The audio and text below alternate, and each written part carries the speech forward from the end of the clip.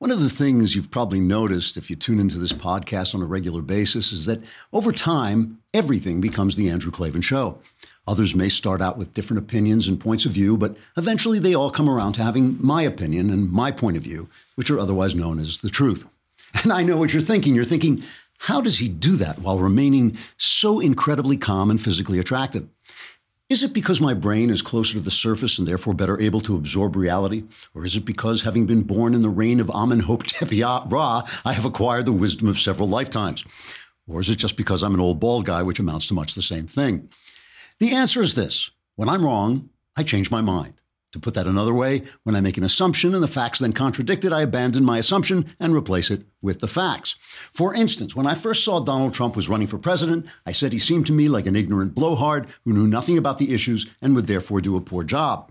Trump countered that he was a smart guy who would learn the ropes when he needed to and would appoint the best people to do what needed doing. It turns out we were both right. He was an ignorant blowhard who was unprepared for office, and he was a smart guy, and he did appoint the best people. So after a chaotic start, he's had an amazingly productive and even excellent first year as president. So I changed my mind and said, hooray. Now I'm simply waiting around for everyone else to admit that they were wrong and change their minds to agree with me. And weirdly enough, that process has finally begun. Because over time, everything becomes the Andrew Klavan Show. Trigger warning, I'm Andrew Klavan, and this is the Andrew Klavan Show. Hunky-dunky, life is tickety-boo. Birds are winging, also singing hunky-dunky-doo. Ship-shape, tipsy-topsy, roll to zippity-zing. It's a wonderful day, hurrah, hooray! It makes me want to sing. Oh, hurrah, hooray! Oh, hooray, hurrah!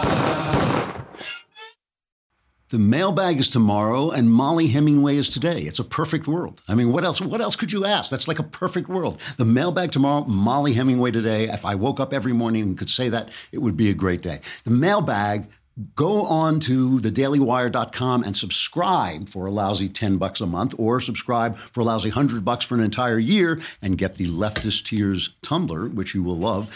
But also that will give you the right to ask questions in the mailbag. And the way you do it is you hit the podcast button, you go to my podcast, and on my podcast, there will be a mailbag button that you can just press that and send your questions in. The answers, you can ask about anything you want, politics, religion, personal life. The answers are guaranteed 100% correct and will change your life on occasion for the better. So that is tomorrow. So get your questions in today. I have to mention this one thing. James Damore, remember that guy from Google? He wrote what would you call it? A manifesto, I guess, where he said, that it was unfair to have quotas for hiring women, and it's very possible that women have different desires and different strengths and maybe aren't as good at tech as men are, and so they fired him. And so now he is suing, saying they, with another guy, he says they are claiming that they were belittled and punished for their conservative political views, that they are belittled for being Caucasian, that Caucasian white men, essentially conservative white men, are ridiculed and ostracized, and they're not treated fairly. And the reason I start with talking about this is because if you've been listening, and you've been listening to our podcast, the podcast I did with Knowles, Another Kingdom, this fantasy suspense story that we've been doing is an iTunes series. And it's come down to the last, we're up to number 11. There are 13 episodes altogether, so there are 2 more episodes. And it's been getting these great reviews and everything. And I said, if you help out, we can start to pitch this in Hollywood because they'll see it's popular and they'll come to me. And a couple of people have come to me. I still have a couple of pitches to do ahead of time. But the big pitch that I did was to somebody I like very much. And I didn't want to bring up their name, but now I have to. Because on Sunday night, the Golden Globe Awards were on, right? And The Handmaid's Tale won 2 Golden Globe Awards. This is the company that I was pitching to. This is Warren Littlefield's company. He's a really nice guy, very brilliant guy. The woman who works for him is one of the best story people I've ever met. She's just terrific. I went in and pitched. As I told you when I did it, I walked in the room. They started dissing Donald Trump. The minute I walked into the room, I was able to sort of weave through the, tiptoe through the tulips. But, I'm always very honest. And I always tell people, I said to them, I am a completely politically incorrect person. I don't believe in feminism. This story is kind of an anti-feminist story. I knew I was taking a big risk. But now they have come forward and announced, after the Golden Globes, the entire cast of the show, The Handmaid's Tale, came out and announced that they are part of the resistance against Donald Trump. And they say there are a lot of times, and Warren says there are a lot of times we wish we were not as relevant as we are. We went into development and then in production, and the world was a very different looking place. It was not a Trump world. And then midway through the first season, the reality changed. And I think each and every day we're reminded of what we carry forward, a responsibility to Margaret Atwood's vision, and also to be part of the resistance. Now, with all respect to the guy, like I said, I think he's the minute I met him, I realized he was a class act and a really good producer and all this. There's no correlation between The Handmaid's Tale and the world of Donald Trump. No, women are not being oppressed. Donald Trump hasn't done anything to women. Women are the same old American women they always were. If anything, there's been a lot of attention paid to sexual harassment in various business locations, and that'll die down and go away, believe me, and vanish, and it'll go back to men abusing women as they have since the dawn of time. That is what men and women do to one another. They abuse each other in different ways. But all I'm saying is, I can't sue. Of course, I would never do this anyway, because I just don't think it's right. But I can't sue and say Hollywood as an entity keeps me from telling a story that disagrees with this mainstream narrative, this narrative that somehow these people's artistic lives are wrapped up in attacking everything I believe in, which is not Donald Trump, but conservatism, anti-feminism, a world in which people respect different diversified points of view, in which you can be a gay guy, but at the same time you can say, you know what, as a cake maker, I don't want to cater your wedding. Those are things that I believe in. I believe in everybody being free. And I can't sue people for that. And this is one of the reasons I keep telling conservatives that you have to build entities that do this stuff, because there is no way to beat them. Believe me, every conservative I know, what they secretly want is they secretly want good reviews in the New York Times. They secretly want, Steven Spielberg to make their movie. They want Fox to produce it and all that. It's not going to happen. It's never going to happen. And if it starts to happen, they're going to make sure that their voice actually overrides your voice in everything you say. So we need these new venues and new, techniques and these kind of revolutionary ways of putting forward stories like this podcast that don't depend on them, because that is what we're up against. And it's not like Google. There's no suing them because there are a million different employees and they have the right to express their opinion. It's just that we can't express our opinions if we don't have venues as well. And people have to really start doing this, because what they're defending is a narrative. What they're creating is a narrative. And we'll talk more about that in just a minute. But first, every day I come to work here and I say to myself, gee, the building's on fire and there are bodies lying in the hall. What's going on? It's because we don't use ZipRecruiter.com. Actually, that's probably not true anymore. Actually, now we probably have started to use ZipRecruiter.com, because I notice some we actually now have talented, intelligent people. Not on this show, mind you, because this is the dumping ground, but everywhere else, we want to use ZipRecruiter.com, because ZipRecruiter.com helps you hire people in a totally different way. They post your job to over 100 of the web's leading job boards with just one click. And then what makes it different is ZipRecruiter actively looks for the most qualified candidates and invites them to apply. So instead of you going out and finding the candidate, ZipRecruiter goes out and finds them for you, grabs them by the collar, drags them in, and says, here's a job for you, and everything works out.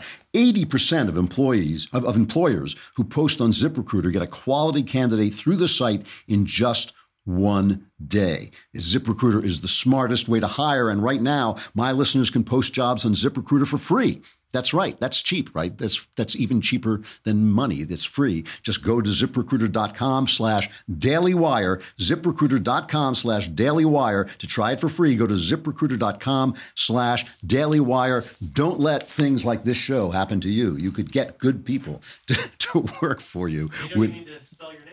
Oh, yeah, it's true. It's Daily Wire, which is not spelled Clavin. So you're on your own. So, again, I hate to keep getting diverted, but so much stuff happened yesterday. It was just fascinating to me. That football game, the Georgia Bulldogs against, this is the college champ. Now, I don't follow college football, but because I'm boycotting the NFL like everybody else, I got to get my football hit. So I went to the Georgia, and it's the Alabama Tide, the Crimson Tide. And first of all, I won't go into it because I know some people are not that fascinated with football, but the Tide was way behind. They came back 13 points, tied it at 20, 3 seconds left, got a fairly, I won't call it an easy field goal to kick, and they bring on this senior, what was his name, Andy Papanastos, and he misses the kick in the last 3 seconds of the game. So it's 20-20, and he goes out. Do we have that brief clip of him kicking? I mean, it wasn't, he didn't just miss it. Maybe not, but yeah. All right. It wasn't. He didn't just miss it. He blew the kick. Last 3 seconds. And here's this guy. He's a senior. He'll never. I mean, all I could sit there. I was just sitting. That poor guy, because he is going to have to live with that forever. But the other thing that happened that was really interesting was that Trump was introduced and he came out for the national anthem. And people are trying to say, well, people were booing, but it doesn't sound like it to me. It sounds like the crowd went wild. Here's just a little clip. You can judge for yourself. Please rise and welcome members of the ROTC units from the University of Georgia and the University of Alabama, joined by our President, Donald J. Trump.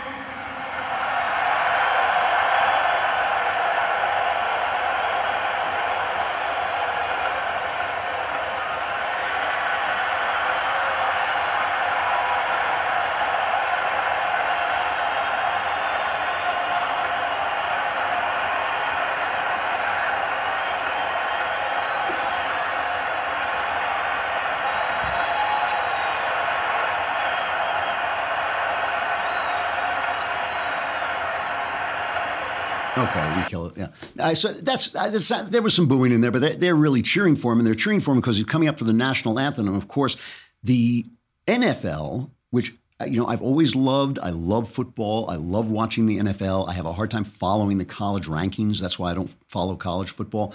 So I've always followed the NFL. They are tanking, and they are now in a very exciting postseason, and nobody is watching. Their ratings are further down than ever. And I say that I'm boycotting them, but it's not quite true. I didn't make a decision and say, until they stand up for the flag, I'm going to boycott them. The heart went out of me. I don't want to watch a game. This is America's game, the NFL, baseball. These are American games. I don't want to watch a game where they diss the flag. I just don't want to do it. I cannot bring my heart to focus on the game when these guys. Look, I disagree with their protest, but that's not the problem. They have the right to the protest. They have the right to their opinion, but that's not the way you do it, because what they're asking for are American rights. So don't diss the American flag. What you're asking me to care, you're asking me to care about you as a fellow American. Don't diss the American flag. It's self-destructive. It's not helping your own cause. What kills me about this, though, is the NFL gets together and they're thinking, why are our ratings dropping? What is it? It must be injuries. It's injuries to our big players like Aaron Rodgers and all this stuff. And one guy says, a director of the University of Alabama sports communication program, I'd be stunned if any single factor contributed more than 2% to the ratings decline. And now a new survey finds that 33% of NL fans have boycotted the league because of the flag. I mean, the thing I'm trying to get to is we now live in a world of two realities, reality and the news. We live in a world in which these people, who give us the news, who give us entertainment, who give us Hollywood, they give us Handmaid's Tale, they give us football, they do all this stuff. They are living in a reality that is just them talking to each other, and the rest of us are living in the real world. The rest of us are living in the real world. These guys cannot believe that they are destroying their brand by letting these guys diss the flag. And again, it's not about their protest. They have the right to their opinions, their political opinions, just like you and me. That's not the point. The point is you don't diss the flag, because that represents all of us in all political stripes, of all political opinions. You don't diss the flag. I mean, it's so basic, and nobody wants to watch you make $1 million throwing a ball around if you're not going to respect the country that is supporting you. So it's like this crazy world we now live in, where we keep saying to people, XYZ. And they kept saying, nah, it's not that. It's like that joke, like I have a headache, would take the nail out of your forehead. Nah, it's not the nail in my forehead. It's something else. It is. It's the nail in your forehead. And one of the things, and we're going to talk to Mollie about this when she comes on, because she just wrote a really good column about it, is this idea that Donald Trump is insane, okay? Donald Trump is insane, and somehow the country just happens to be running without him. Now, the reason I say that everything in the end becomes the Andrew Klavan show is because David Brooks, one of the most purblind writers at the New York Times, a former newspaper, is finally catching on. A little light has gone on in the little mind of David Brooks. So let us take a trip to what I like to call the op-ed page of the New York Times, or as I like to call it, Knucklehead Row. Oh, hey, hey, oh, hey, ho. Let's go waltzing down to Knucklehead Row. So all day long, all we heard was Donald Trump is nuts, and we need to start thinking about the 25th Amendment. We need to get rid of him, blah, blah, blah, blah. It's this nonsense. This is stuff that they talk about in the Beltway. Nobody else believes it. Nobody else is going to do anything about it. Not going to happen. It doesn't exist. It's not a real thing. It's just something that's only happening in the minds of these people, like the fact that 2% of their audience at the NFL is being lost and it has nothing to do with the flag. That kind of craziness is just in the minds of these people. David Brooks, this little glimmer of light now breaks through at the New York Times. Here's what he says. Let me start with 3 inconvenient observations based on dozens of conversations around Washington over the past year. First, people who go into the White House to have a meeting with President Trump usually leave pleasantly surprised. They find that Trump is not a raving madman they expected from his tweet storms or the media coverage. They generally say that he's affable if repetitive. He runs a normal, good meeting and seems well-informed enough to get by. Second, people who work in the Trump administration have wildly divergent views about their boss. Some think he's a deranged child, as Michael Wolff reported in this new book, Fire and Fury, but some think he is merely a distraction they can work around. Some think he is strange, but not impossible. Some genuinely admire Trump. Many filter out his crazy stuff and pretend it doesn't exist. My impression is that the Trump administration is an unhappy place to work because there's a lot of infighting and often no direction from the top. But this is not an administration full of people itching to invoke the 25th Amendment. Third, the White House is getting more professional. Imagine if Trump didn't tweet. The craziness of the past weeks would be out of the way, and we'd see a White House that is briskly pursuing its goals. The shift in our Pakistan policy, the shift in our offshore drilling policy, the fruition of our ISIS policy, the nomination for judgeships, and the formation of policies on infrastructure, DACA, North Korea, and trade. So in other words, David Brooks is suddenly noticing that things are going rather well at the White House, and so maybe Trump is not out of his mind. Maybe he's not so crazy. The alternative theory that they're now putting forward, Ross Douthat, also at Knucklehead Row, put this forward. Also, Jonah Goldberg, one of my favorite writers, put this forward. The idea that essentially the White House is being run in spite of Donald Trump. In spite of Donald Trump, everybody's running around getting stuff done. And by the way, any place you work, people think they're getting stuff done in spite of the boss. That's true anyway. That's true here. It's true any place. Everybody always thinks, as long as we can keep the boss out of the way, we'll get this stuff done. It's definitely true on this show particularly. But this is like a typical thing that people think in any organization. But obviously, the smarter, a more Occam's razor, simpler explanation is that Donald Trump has a chaotic governing style that has served him well for 30 or 40 years. It has given him success, and he keeps doing this. It's a little chaotic. It's a little bit, putting people off against each other, but it's not any different than all these other presidents. Victor Davis Hanson writes about the fact that Lyndon Johnson used to walk around and expose himself to his staff. He used to talk to people while he was on the toilet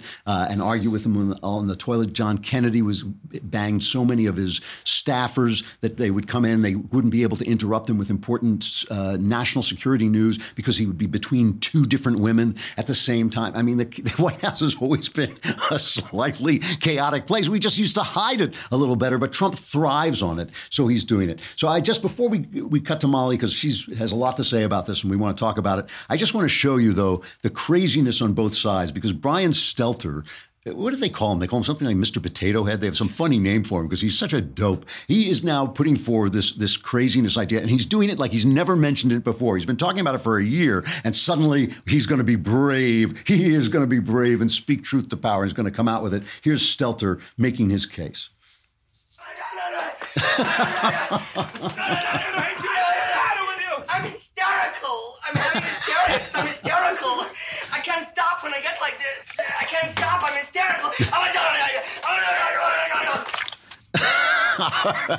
Maybe that wasn't the real Brian Stelter. Listen to the real Brian Stelter. The tiptoeing is over. The whispers are turning into shouts. President Trump's fitness for office is now the top story in the country. Reporters and some lawmakers are openly talking about the president's mental stability, his health, his competency. Now, partly that is because of this new Michael Wolff book. Wolff claims that White House aides are united in the belief that Trump is incapable of being president. But, and here is the but, journalists are not judges or doctors. This is not a court or a hospital. What this moment needs from reporters is more reporting, not more speculating or guessing or rumor mongering, but more real reporting of what's going on. There's a guy rumor mongering and speculating while calling for more reporting and less rumor mongering, speculating. But lest we think that all the craziness is on the left, I have to play Alex Jones' reaction to Brian Stelter. This is priceless. But just look at Stelter again. Put him on screen. I think this all the broadcast should be is just a photo of Stelter smiling. Oh my gosh. Oh, hell on earth. He wants to run your life. He wants to control every aspect of your life because he knows he is a cowardly, degenerate sack of anti-human trash. I pledge before my Heavenly Father that I will resist them every way I can. These people are the literal demon spawn of the pit of hell. Look at him. And you know what? He is better than you if you keep letting him run your life. He runs your kids. He runs the schools. He runs the banks. This guy, this spirit, this smiling, leering devil that thinks you can't see what he is. He is your enemy, period. All the narcissistic, devil-worshipping filth. I see you, enemy. I see you, enemy. I love it. This show has become like a little, board of sanity floating in a mad world. I love it. I love it. All right. But you're saying, yes, but why do you look so great? Well, it's because I work out constantly. And one of the ways that help you work out is Beachbody On Demand. It's an online fitness streaming service, gives you unlimited access to a wide variety of highly effective world-class workouts, personalized to meet your needs. Beachbody On Demand also includes extensive nutritional content, all proven to help people achieve their health and fitness goals. And one of the reasons I like it is because I travel. You can see it on your phone. You can see it on your computer. You can tap into all kinds of great programs like P90X, Insanity. If you've never tried P90X, that'll wake you up. It's really something. All you do to give the service a try and get a free trial membership if you text Andrew to 303030 on your phone. Text Andrew to 303030 on your phone. You get full access to the entire platform for free. All the workouts and nutritional information for free. Just text Andrew to 303030. Beachbody On Demand. You get the workout, you get the nutritional stuff. It really is an excellent service, and you can take it with you anywhere you go. One last ad before we get to Mollie. That's Tuesday. Is the conversation with me and Alicia. You can ask any question you want. That is next Tuesday, right? At 5 p.m. Eastern, 2 p.m. Pacific. We got to say goodbye to Facebook and YouTube, but come on over to thedailywire.com and you can listen to the rest of the show or subscribe and watch the whole thing right there.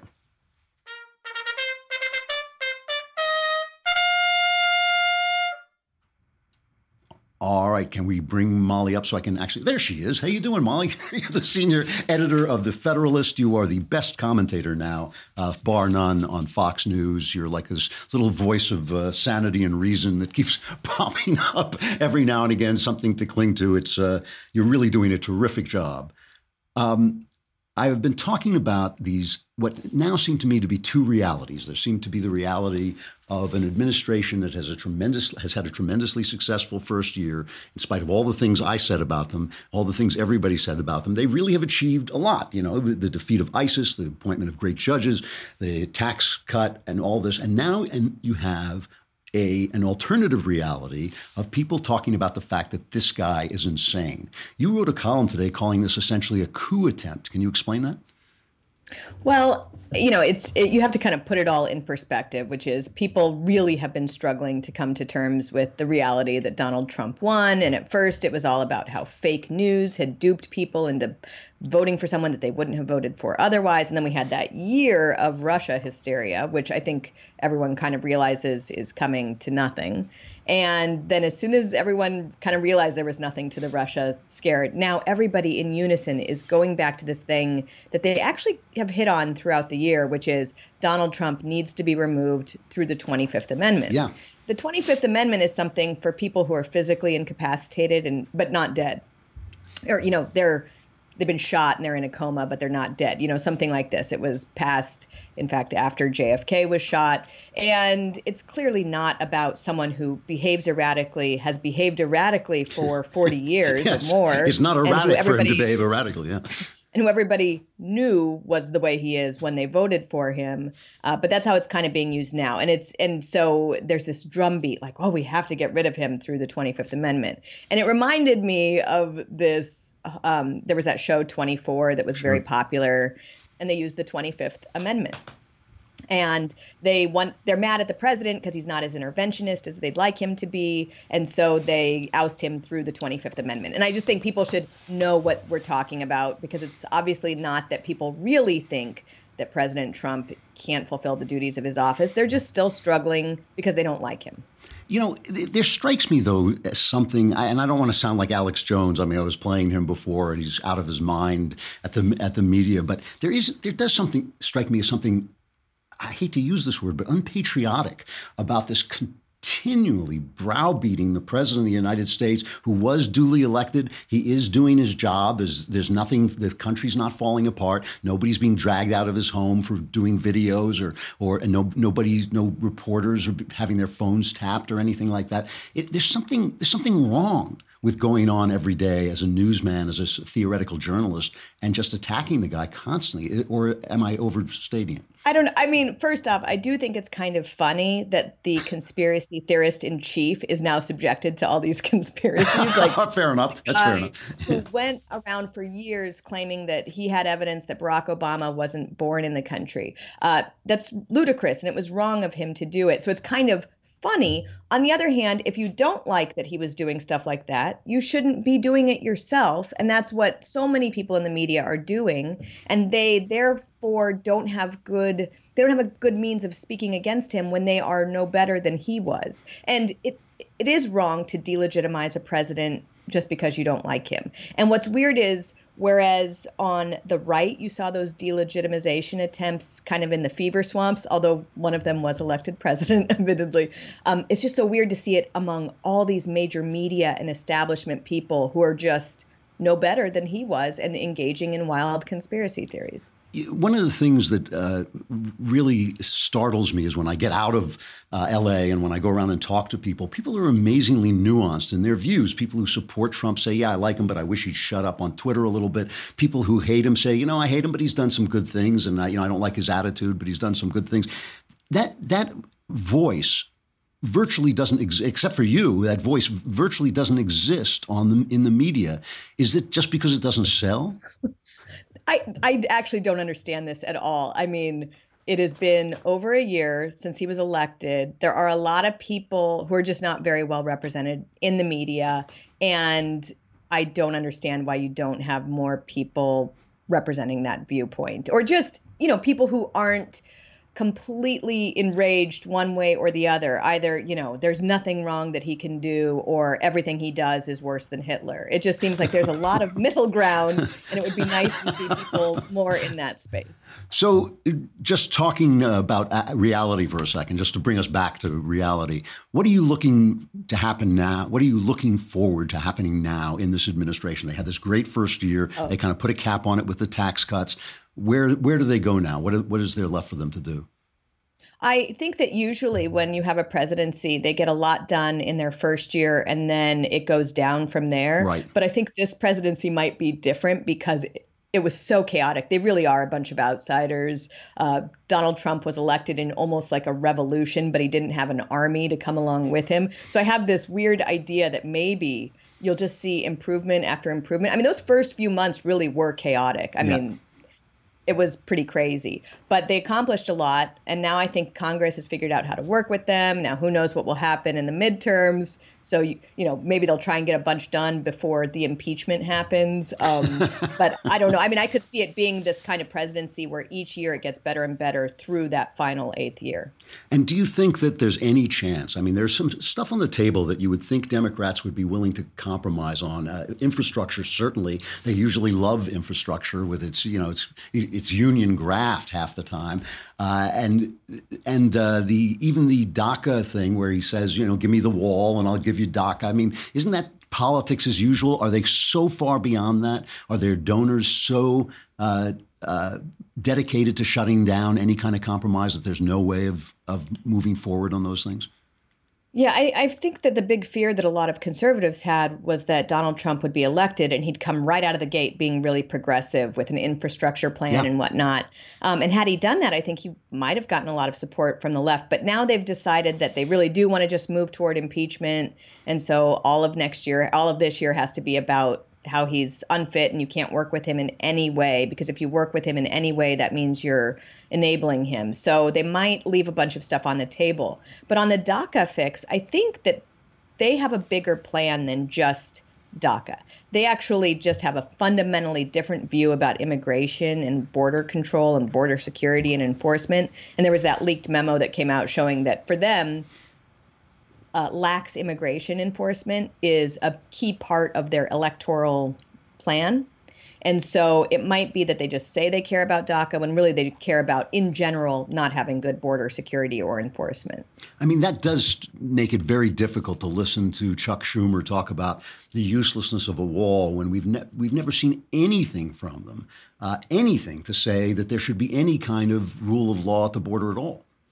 Actually, a few years ago, they all voted. They voted for that. That's a border fence, at least, which is not that much different from a border wall. So they are on record actually claiming to care about it, but they never funded it. And so it is time. I mean, I actually just wish we had a much better conversation about immigration in general. I'm a fan of immigration, but immigration, it's good for the country. I have a lot of family who are immigrants, and people who are part of an immigrant family, they know better than anybody that you want to have a coherent, sensible immigration policy. And a lot of what we're doing just doesn't make sense. And, there are rules about being a country and about sovereignty. And it would be nice if people just could talk and that we could all openly come together on a shared policy. I mean, this thing that they announced yesterday about how that temporary program for victims of the earthquake in El Salvador in 2001 was coming to an end. Well, yeah, it's kind of crazy that you let people live here for 18 years and then tell them that it's time to go because they have until next year to get out.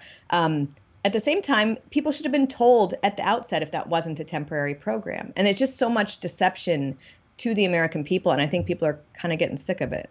It seems that way to me. I want to ask you a little bit about the Golden Globes and Oprah, but before I get to that, you've used this word conversation a couple of times, and I sit and watch television and watch the news and find myself incredibly frustrated that there is no such thing as a conversation. Instead of having a conversation about the rule of law, for instance, versus being a welcoming country, we have a conversation where we say you're hateful if you don't want to have open borders. Instead of having discussions about anything, it basically is always posed as hatred versus the left's point of view. Is there any way? I mean, is there any way you see that changing? Is that something that we just have to live with as the press essentially? To me, the press has become part of the problem. I mean, I'm a First Amendment purist. I don't believe in any restrictions on the press whatsoever. But it does seem to me that the press has just become part of what makes this country so difficult to govern. Well, I do think we have serious problems with the people who make up our press corps and how they're deciding to do things. I also think it's a problem with us as a people, though, which is there is a reason why in TV you don't have people agreeing but fighting, and that's because people like to see fighting. Watch the fighting. And they like to see, you going for the jugular with each other. So we need to improve ourselves and demand higher things ourselves. It's not like this just happened in a vacuum and that they're forcing this on people. This is what people like to see. They like to see snark and sniping and yelling and not people coming to agreement. Yeah, no, I think that's fair enough. I have to. I saw part of the Golden Globes, and I can barely tolerate watching the people who basically were silent for 30 years while Harvey Weinstein, preyed on people, coming out and having this kind of self-righteous attitude that now, by golly, we're speaking out now that we've gotten our Oscars and we've gotten our $1 million paychecks.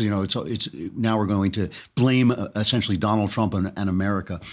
When you see this movement, I mean, is this something that is just passing through? Is this a witch hunt that's passing through, or is there actually something in the air that is changing in America's attitudes about this?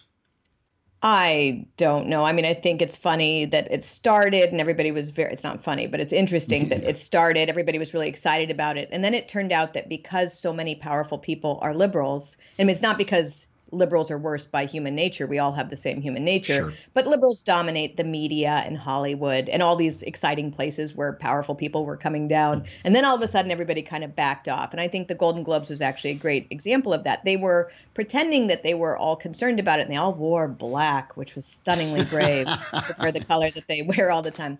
But then they put Oprah Winfrey up, and she gives this speech as if she wasn't someone who was, totally involved in this the whole time. I mean, she was kissing him on the cheek and introducing him to his prey and all this, and it's so fake. I know that Hollywood is, by definition, a bunch of actors, but it's just hard to take them seriously in this milieu. I wonder, too, I've just noticed this disconnect between the audience and the people producing the entertainment. I was talking about the fact that the NFL cannot understand why their ratings have gone down, and they keep saying, it's got to be something besides this gigantic nail that says we disrespect the flag in the center of our forehead. And I think that the movies are the same way. I mean, they're giving awards to movies that nobody sees. And people like us who like the movies, we may go see them and praise them, but nobody is going to see movies like Lady Bird or, Moonlight or any of those. Those are pictures that essentially are unwatched by the greater public, which used to be what the movies were about. I mean, it used to be that when you went to a big movie, everyone had seen it. Now it's only the people in LA and New York who watch these films at all that they win the awards. So they've kind of lost touch with us completely.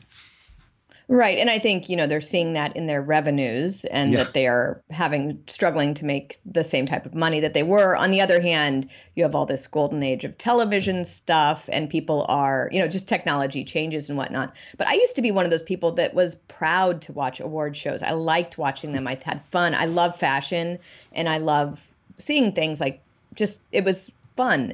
And you couldn't have paid me to watch the other night. And I'm not one of these, I don't like Hollywood people. I mean, I have friends who work there and I have always loved it, but I just don't feel like getting lectured to without enough reason to overcome the lecturing. And there was not enough reason to overcome. It always reminds me of that last scene of The Madness of King George, where he says, smile and wave at the people. That's what we're here for.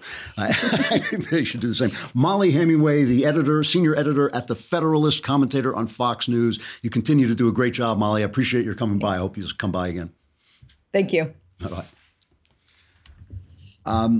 It's frustrating. The committee it's funny I should say this. It's frustrating when I talk to Mollie or when I listen to her on the air. She's so commonsensical. You kind of think like, why can't everybody talk like that? I mean, even on the other side, it would be fine if she had more left-wing views and she would speak sensibly about, her excellent point about there being an irony of Donald Trump getting caught up in conspiracy theories. That's the kind of thing you never hear Trump supporters say, but it is a perfectly valid point and really interesting. Here's a story just talking about this dual reality, the reality of these people's imagination, the reality of reality. The Committee to Protect Journalists named President Trump as the winner of its overall achievement in undermining global press freedom award in its Press Oppressors Awards Monday. And this is very simply because Donald Trump has done absolutely nothing to curtail the freedom of the press. I mean, there are countries on this planet where if you say the wrong thing, there's a knock on your door and nobody ever sees you again. Mr. Trump, Trump does attack the press, and sometimes he's a little excessive about it. But we haven't seen him, for instance, seeking warrants to eavesdrops on journalists, which Obama did so he could find out their sources. Obama's Justice Department did that to James Rosen and Fox News. We don't see video makers being carted off in the middle of the night. Obama was famously closed off to the press, famously bullied them, famously called up whenever they said anything that he didn't like. Donald Trump doesn't do any of this stuff. He just openly attacks them. He openly fences with them, which seems to me to be part of a free press. He has as much right to free speech as anybody else. He has the bully pulpit. These guys are so thin-skinned. They are so small-minded that really it's them. It is them. They are a threat to themselves simply by the fact that they are, say, one side over and over again. It kind of legitimizes arguments against them. If they would let other people speak, if they would give voice to all kinds of different people, nobody would be picking on them at all. Then Donald Trump would, these guys are rocket fuel for guys like Trump. I used to say this of Rush Limbaugh. If the press were fair, there wouldn't be a Rush Limbaugh. That stuff is rocket fuel to guys like that. I love Rush. I think he's one of the great broadcasters of all time. But I mean, he lives in the lies. He lives on the lies of the mainstream media. All right, let us do some sexual follies.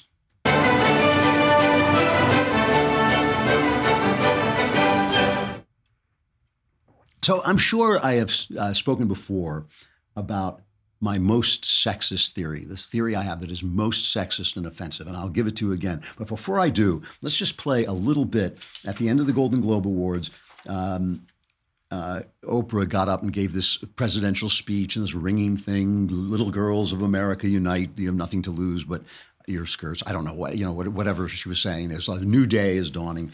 Here is some of the crazy reaction to that on the news afterwards. Never seen this show of solidarity from a group of women and the men who support them and encourage them. It's extraordinary. And then Oprah's speech just was like the apex. She gave a masterclass in oratory that brought Hollywood to its feet and the status quo to its knees. And when that new day finally dawns, it will be because of a lot of magnificent women, many of whom are right here in this room tonight, and some pretty phenomenal men fighting hard to make sure that they become the leaders who take us to the time when nobody ever has to say, "Me too," again. Thank you. It was very powerful. It was very impactful. There's no one else who does Oprah like Oprah. Oprah is the greatest communicator in television of the last 50 years. It's one of the many things that Hollywood admires her for. They recognize that Oprah is the best storyteller of her generation. And where that comes from is this phenomenal ability to communicate, this amazing capacity for empathy and for displaying it on television. So they're pushing her as the presidential candidate. Here's, just to give you the other side, here's Trump's reaction when he heard about this. Thank you. Yeah, I'll beat Oprah. Oprah would be a lot of fun. I know her very well. I did one of her last shows. She had Donald Trump, this is before politics, her last week. And she had Donald Trump, and my family was very nice. No, I like Oprah. I don't think she's going to run. I don't think she's going to run. I know her very well. I don't think she's going to run either, by the way. And one of the reasons is because Donald Trump is a street fighter and a mudslinger, and Oprah's whole persona is being a saint. And the minute since nobody's a saint, the minute any truth comes out about her, it's going to bring her down to earth very hard. I don't think she's going to do it either. Here's my evil sexist theory. Okay, my evil sexist theory is this: when an industry that is run by men and ruled by men starts to be taken over by women, it is because the industry is over. That aspect of the industry is over. That is not because women bring it down. It is because the men create the industry. Men go off and they do new things. They take risks that women don't take. They invent stuff. They come up with fresh ideas. And then the women say, well, why don't we have that? But by the time you say, why don't we have that, the industry is over. So if you notice that, like, there were no female anchor women until anchor men became obsolete. Who cares what an anchor man says now, right? That used to be a big position. When back in the day of Walter Cronkite, that was a big authoritative position. By the time women came in and started to be women, anchor women, nobody cared what they say. So now they're saying they're going to be women directors. They're going to be women directors in the movies. And have you noticed? Movies are irrelevant. Movies are irrelevant. It's really very simple. If you're listening, and obviously when I make these generalizations, they're generalizations. They're exceptions to the rule. That doesn't change the generalization being true. If you're listening to two 12-year-olds and one of them says, you know what I'm going to do? I'm going to undo all these cardboard boxes. I'm going to build a ramp, and then I'm going to skateboard down this ramp and take off and fly to the moon. Are you listening to a girl or a boy? You're listening to a boy, because only a boy is stupid enough to do something that obviously is going to break every bone in his body, right? But that is the way that you invent industries. That's the way you invent video games. That's the way you invent movies. That's the way you invent TV. So that's the way you invent Silicon Valley. So by the time women come along and start to say, we want a part of this, demanding a part of it, not just building stuff, not just making stuff, but demanding a part of it, they're being given something politically. They're being given something. They're not earning it. They're not taking it away. And that means that industry is so big and has become so irrelevant, essentially, to the actual product that it makes has become irrelevant. It can afford to give stuff away. It can afford to say, okay, you can have a job too. You can have a job too. So when you're watching the movies and you start to hear about the new female directors, just also pay attention to the box office, because nobody goes to see these movies anymore. The only movies they go to see are superhero movies. Those are the only tentpole movies make money at this point.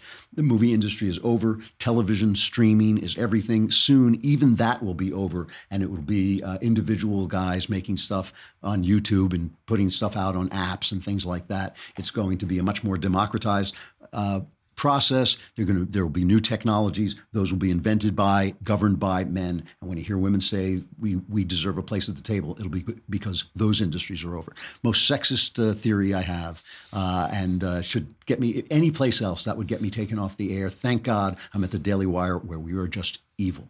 The mailbag is tomorrow. The mailbag is tomorrow. Go on to thedailywire.com. Subscribe. Support the evil. Support the evil. You know you want to. Support the evil at thedailywire.com. Subscribe. Hit the podcast button. Hit my podcast. Send in your questions. The answers are guaranteed 100% correct and will change your life on occasion for the better. I'm Andrew Klavan. This is The Andrew Klavan Show.